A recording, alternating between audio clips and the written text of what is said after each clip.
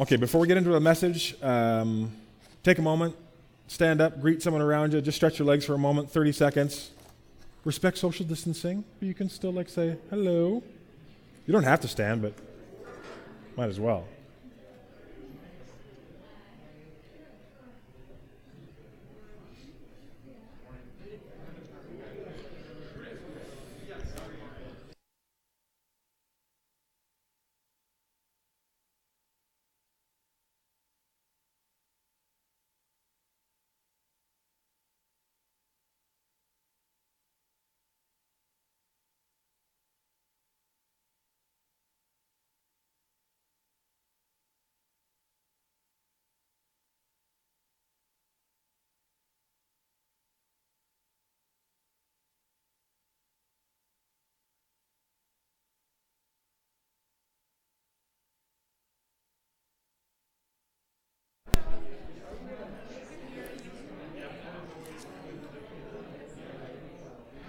Hey, Rick, before the message, do you want to come up and do the offering? Just pray for the offering.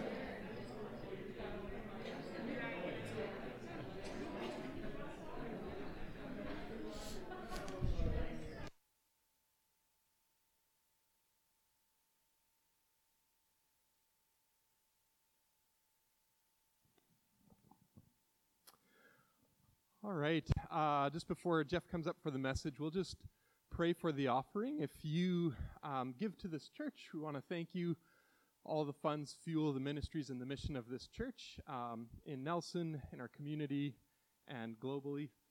You can give in a variety of different ways, in person or cash or check. There's a little offering plate in the back on the windowsill, or via e-transfer to donations@nelsoncovenant.com. So let's pray.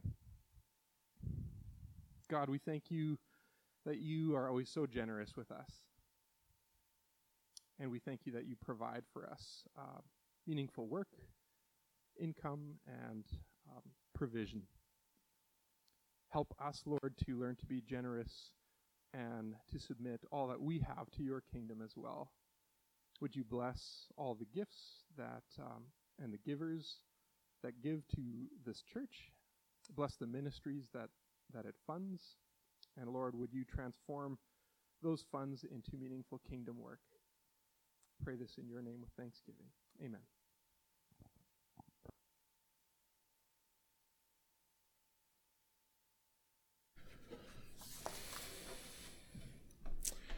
Okay, so a number of months and months ago, maybe even a year or so ago now, when I was at the gym, we do these things called AMRAPs. It's as many reps as possible in a time frame. And there's a 10-minute AMRAP on the board, which is fairly comfortable. It's not a huge amount of time, but it's not a sprint either. So you kind of see the exercises. You mentally have a bit of a game plan in terms of how hard or you need to go to pace yourself to make sure you get through 10. And doing my thing, getting through it, 9:55, 56, 57, try and get one or two more reps, pushing it hard the last 30 seconds, you want to end strong. 10 minutes, drop the barbell, just gassed, right? Leaning over and ooh. And then I don't hear the beep. There's normally a beep to signal the end, stop. There's no beep. And out of the corner of my eye, I can see everybody else in the room continuing to move and do their thing. And I look up and I'm like, yeah, it's 10 minutes. So did I get the Keener class? Everyone's just going above and beyond. And then I looked at the board and I walked towards the board because I wasn't wearing my glasses. And I moved towards it and I realized it was a 16-minute AMRAP, not 10. And my stomach just dropped because, it's one thing to go into something having an expectation set that it's going to last this long, this is what you have to endure. But man, immediately when I saw that 6 and realized it wasn't a 0, a whole new level of mental battle began. Because mentally, I had just moved into I'm done mode. I get to rest now. I get at least 2 minutes or 3 minutes before we do something else. And now everyone's still in the groove, and I've taken my momentum from 100 down to 0, and now I've got to figure out how to bring it back again. And that's really, really challenging. So in this moment, you're like, how do I reset? How do I resume? Because I was only pacing myself for 10 minutes, and the only thing that worked for me in that moment was to not beat myself up for misreading the board, not thinking about the fact that I had really paced myself for 10 minutes, so I'd kind of not left a lot in the tank, so how am I going to make 6 minutes? I just tried to say, okay, what's the next exercise I need to do? Like, just what's the next thing? And not even like I have to do 10 or 15 reps, just like 1 rep at a time. And just sort of, I got to fixate on something very simple right in front of me. And if I just do that, 6 minutes will go by really, really quickly. And I thought about that experience in light of other experiences that I've had recently, because kind of we've been running this pandemic race, and most of the signaling, whether or not it was stated explicitly, a lot of the signaling from our provincial government and health authorities was, in July, the masks are coming off, things are opening up, we're kind of, no one said the pandemic's over, but it certainly felt like we're on the other side of it, and summer's going to be really awesome, and we're going to be able to travel and connect, and people were doing that. And it sort of led everyone, and certainly myself, to start thinking, okay, yeah, like the fall can be a bit more of a resumption of some normality, and maybe by November or December, our church is sort of back to what's regular and normal for us. But then late July, early August, Delta emerges, and COVID kind of in earnest comes to Nelson and this area and begins to affect things. And it's kind of a fresh round of mandates and restrictions and new policies in place. And man, I just felt super, super gutted. I had that moment where I was like, I thought we were kind of like done. I was ready to sort of transition into the next thing. And now it's like, nope, there's more time on the clock. Keep lifting, keep going. And there's a moment where I'm like, for real? Like, oh my goodness, I've done a lot to get here. I've exerted a lot of effort. And I don't know if I have what it takes for another year of this. And I remembered my experience in the gym, and I remembered how important it was to not get overwhelmed by the timeline and getting mad at people and blaming myself or blaming the public health authorities or blaming COVID or playing victim, but saying, I got to fixate on something. Super simple, really small, today. Not worry about the month, not worry about the year, not worry about grand ministry plans. Really lean into, God, give me today my daily bread. What's the next thing I have to lift? What's the next phone call I need to make? What's the next thing I need to plan? I think a lot of us, I hope we're realizing that this race that we're on through this pandemic, it's not really near being over. And so much of this pandemic has been managing expectations. And I was certainly seeing the timeline of the fall as a time of kind of reconstruction. And yet, if I'm honest with myself, I'd love to be wrong, but I think where we are right now is probably where we're going to be for the entire school year, likely. Things might get worse. I don't think they're going to get better. And realizing that and leaning into that and accepting that and at least preparing as if that will be the case was helpful for me. But it also called to mind a story, this experience of, are we almost out? Oh, no, seriously? More? And that was the story of Joseph in the book of Genesis. He's sold by his brothers, taken as a slave into Egypt. He's bought by Potiphar, who's the captain of Pharaoh's guard. He's placed in his service. We aren't given precise timelines, but soon after that, he actually proves himself as someone who's an excellent manager, and he's placed in management and leadership over everything in Potiphar's house. That's when Potiphar's wife tries to seduce him. He refuses her advances. She frames it and accuses him of trying to sexually assault her. He gets thrown into prison unjustly. Time passes. Again, we're not really told how long he's in prison for, but it's enough time that He grows in influence within the prison. They realize he's a good manager, and he's actually put in charge of all of the other prisoners except for the prison warden. He meets a baker and a cupbearer. They share his dreams. They share their dreams with him. He's given insight by God into what their dreams mean. And the cupbearer's dream is that in 3 days he's going to be restored to his position. He's going to get back to life as normal. He's going to get to move on. And he's thrilled by this, obviously. And these guys are in prison, and Joseph's like, hey, when that happens, when you go back to life as normal, will you remember me? Remember this. And tell Pharaoh that I did this, and that I'm languishing in this prison, and it's not my fault. I've done nothing wrong. I was sold into slavery, and all these terrible things happened to me. So will you remember to pass along that I was the one that interpreted your dream? And the cupbearer forgets. And Joseph stays in prison for 2 more years. And I thought about that, because you're like, if you're Joseph and you're like, this is it, like, here's this dream, God gave me insight into it, oh, I can totally see where everything's going. I'm going to tell the cupbearer, he's going to be like, that's amazing. He's going to go to Pharaoh and other people and say, this is amazing, but you know what? I can't credit myself with where I am. You should go talk to this guy Joseph. And then they're going to find out that I can interpret dreams, and God's going to spring me out of this pit. It's going to be awesome. And it's just like radio silence for 2 years. That's a long time. We haven't even been through this pandemic in 2 years. And ancient prisons, just as a frame of reference, they're not as cushy as modern ones. 2 years probably felt like a lifetime. And so imagine how disappointing it is for Joseph to realize, okay, a week goes by, no news. 2 weeks goes by, no news. A month, a year. Brutal, difficult. So what does Joseph do when he realizes that kind of immediate rescue isn't coming? That his prison sentence, in a sense, isn't coming to an immediate end? What do we do when you have that experience of realizing, oh, I thought this was just a 10-minute AMRAP, but it's actually 16 minutes? I thought I was pretty much done this race. I was getting ready. I was kind of anticipating reorganizing my life with COVID in the rearview mirror, and now it's still here, and maybe even more of a threat than it was before.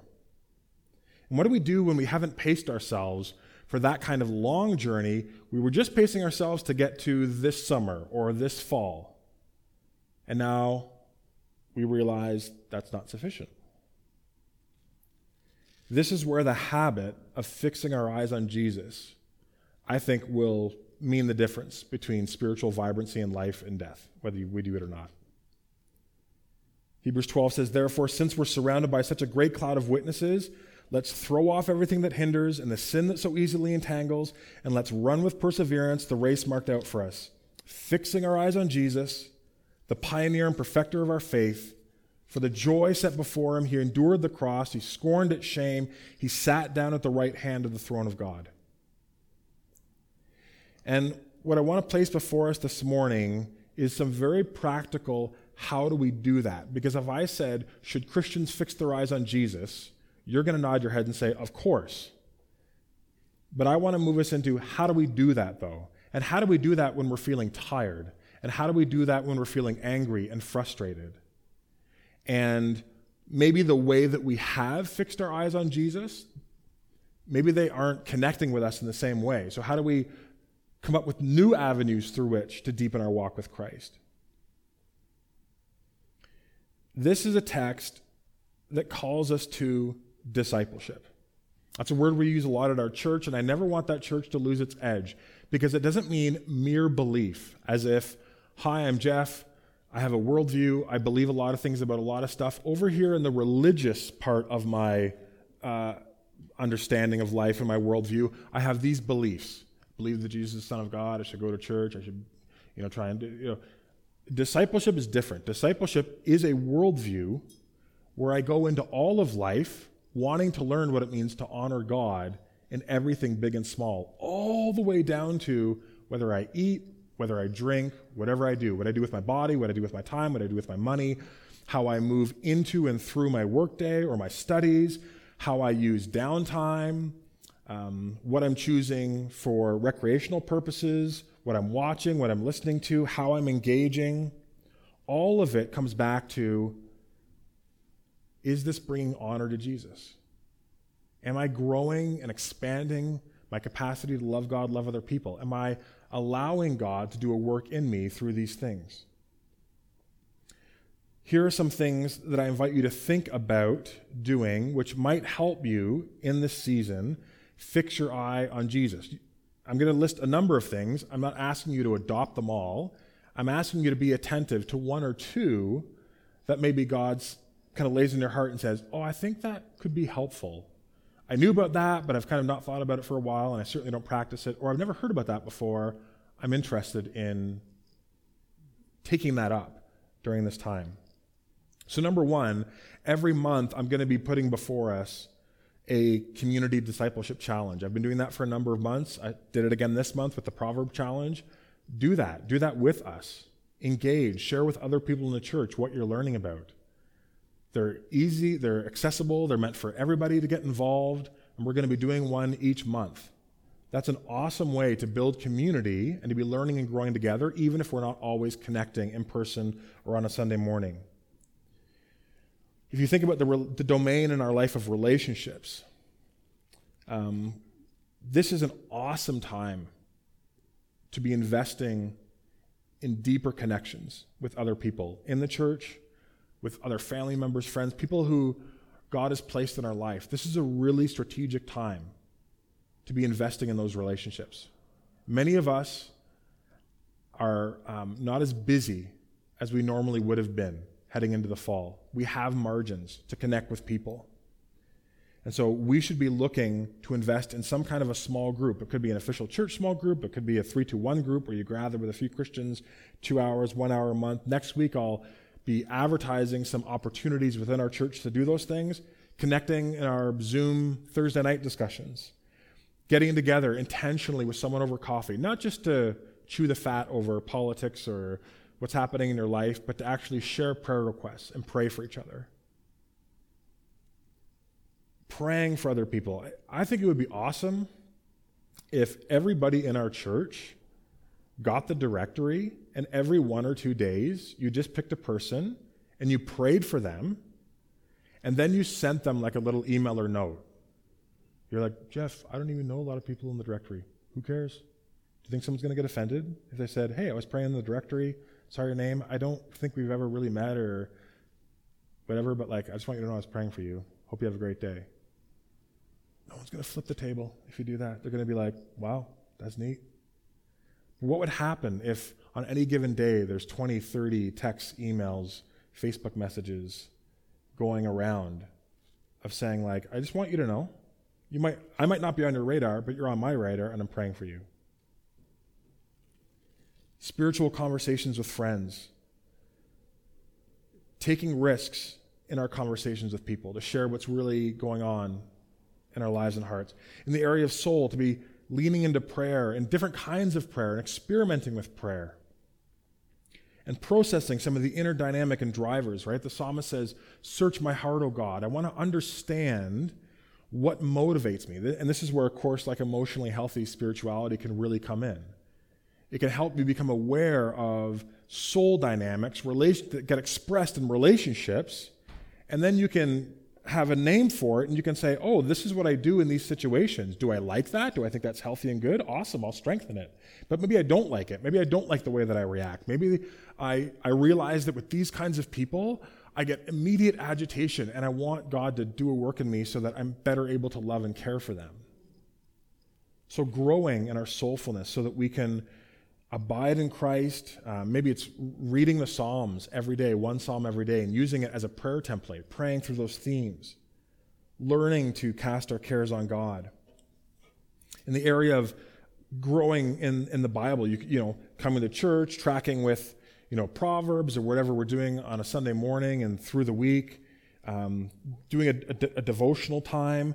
But I think one of the things that I want to remind you of is that the Bible actually promises if you fixate your mind on God's word and his promises, you'll actually experience peace.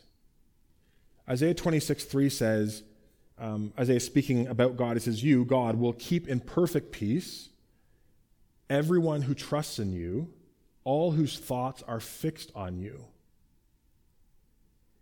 And I've had many conversations with probably half and half, believers, non-believers. But even the believers, there is a palpable sense of interior agitation and frustration and confusion, and it's just like their mind is going a mile a minute, and I don't sense from them much peace. And part of that is they're letting other voices be the driver, and they're fixating on other sources of information, which might not even be bad, but they're fixating on those things. And this is a really important time, especially if we're feeling tired. What does it mean to fix our eyes on Jesus? It means to fixate on his word. And especially those parts of God's word that might really, for us personally, help connect us to Jesus. That might literally be the Gospels. Could be the Psalms. But, I'm not sure this is a great time, unless you have high energy, to do like some deep dive into obscure parts of the Bible. Stick to books, stick to the Gospels, stick to the New Testament letters, which are continually pointing you to reflect on the glory and the goodness and the power of Jesus. I think that's really important, to fix our minds and our thoughts on Christ. And how do I do that? How do I make sure that I'm prioritizing the Word of God in my life? This is what I've done over the last few months. I think it's one of the most powerful habits. I actually got it from a Trevin Wax article out of a survey of kind of the habits that have helped Christians the most over the pandemic. The number one habit that Christians say have helped them over the course of the pandemic is, no matter what is happening in their life, the first thing they do in the morning is open up the Word of God. And he puts a little finer point on it with the kind of the temptation of our time is Bible before screens. We don't look at Facebook. We don't click open the phone. We don't check email. We go right to the Bible, even if it's for like 2 or 3 minutes. Now, again, I'm not going to be a legalist and say every Christian should be doing that. I'm just saying right now, in this time, Christians all over North America have found that to be incredibly powerful. To instead of saying, yeah, at some point, or I'm going to do my devotionals after, get up and check in with different stuff and kind of no, I start with God. Read a proverb, read a psalm, read a chapter of the gospel, read my devotional. Bible before screens. And then strength in the area of serving and giving. Guys, this is an awesome time. It can be very tempting during a time where it feels like parts of our church life are shut down. We got to flip the script and say, we can't do certain things, but that opens up new opportunities to do all kinds of things that wouldn't have occurred to us to do before. There's all kinds of opportunity for mission. Meaningful ways to serve in the church, through the church, for your neighbors, for your family members, for those in your life who are far from Christ, your schoolmates, your teammates. This is an amazing, amazing time. And if you can be a person who, in the lives of your unbelieving friends, isn't just sitting back and waiting for things to go back to normal and just sort of treading water and looking at the clock, but instead saying, there's a lot about this that I find frustrating and I don't like, but I'm noticing my neighbor over here needs help. I'm going to help them. I'm sending the text. I'm the one sending the text saying, I'm praying for you. I'm praying for your business. How can I help you? Do you need help over here? Do you need help with this? I've had more opportunities to send emails to non-Christian friends in this last little bit because I can legitimately say, hey, how you holding up? Are you doing okay? I want you to know. Might not mean anything to you, but I want you to know I'm praying for you. No one has said, stop badgering me, pastor, get out of here, stop trying to shove Jesus down my throat, get out of here, Bible thumper. Everyone's like, thank you so much. This is the nicest email I've ever gotten in the last few months. This is so great. Thank you so much. Look for opportunities. Look for opportunities to give, to invest in this church, to invest in people, a gift card, flowers, taking time to write a handwritten letter. I got an awesome letter in the mail randomly from Judith this week. And after all that I'd been through, to see what God had laid on her heart to write to me, it was just like wind in my sails. It was awesome. We can all do that. We should be looking for ways to serve each other during these times. But I want to give 2 caveats about how discipleship needs to be a little bit different over these next few months. And the first is, it's going to require proactive engagement and intentional investment. And what I mean by that is, we already feel it, but even coming on Sunday, it's not the same. Like there's not the same undercurrent that if you just kind of get into the rhythm and relax, you'll float down and you'll be fine. You've got to bring something to the table. You can't wait for community to happen to you. You can't wait for an obvious opportunity to love someone else to just present itself in a perfectly packaged way on your front porch. Right? You can't be passive. You can't be reactive. You have to be proactive. You have to be looking. And every day when you're grounding your day with God, saying, God, I want to honor you today. Would you give me eyes to see a way to serve? Would you give me eyes to see an opportunity to care for someone around me? Trying new things, having new conversations, letting go of toxic attachments, whether that's toxic people or toxic influences, toxic habits, right? Like Hebrews 12 says, throw off that which hinders, and the sin.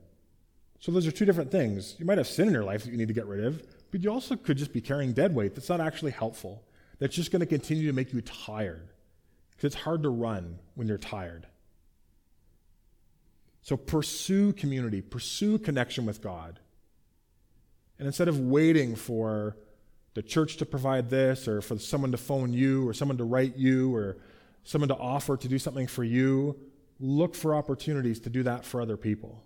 If everyone in our church made that mind shift to be more proactive, guys, we're going to have an amazing next few months. I mean, we really would. We have an amazing, inspiring next few months. But the second caveat to that is, yes, you're going to need to be proactive. You're going to need to be intentional. But this is what I learned in my gym experience. You're also going to have to learn how to pace yourself. Because I do feel a burden to prepare you for the fact that we're not going back to church as normal by the end of October. We have to understand we're in this space probably for a while. And instead of belly aching about it, and focusing on what we don't have or what is different and what's changed, to see the opportunities, right? Growth mindset. I don't like this. I haven't learned to like this yet. I haven't learned to see all the opportunities and the ways that God could do something different and powerful in this community yet, but I'm going to grow and I'm going to learn. And I'm going to trust that God has positioned us here for a reason as a church to do something powerful in this time. But fixing our eyes on Jesus means learning to balance engagement with recreation, and split that word up, recreation. Doing things that actually fill us, that allow God to charge our batteries, right? It's sort of like the Pete Scazzaro thing from Emotionally Healthy Spirituality. There's a balance in the Christian life between doing for God and being with God. And traditionally, evangelical churches have given lots of opportunity to do for God, serve, awesome, boom, boom, boom, here's all the awesome stuff you could do. And that's awesome. But we also have to understand, especially in times where mentally and relationally and emotionally, because of everything that's happened, we're a little bit stretched and thin, we need to lean into being with God and figuring out, how do I organize my days and my weeks so that I'm being genuinely refreshed?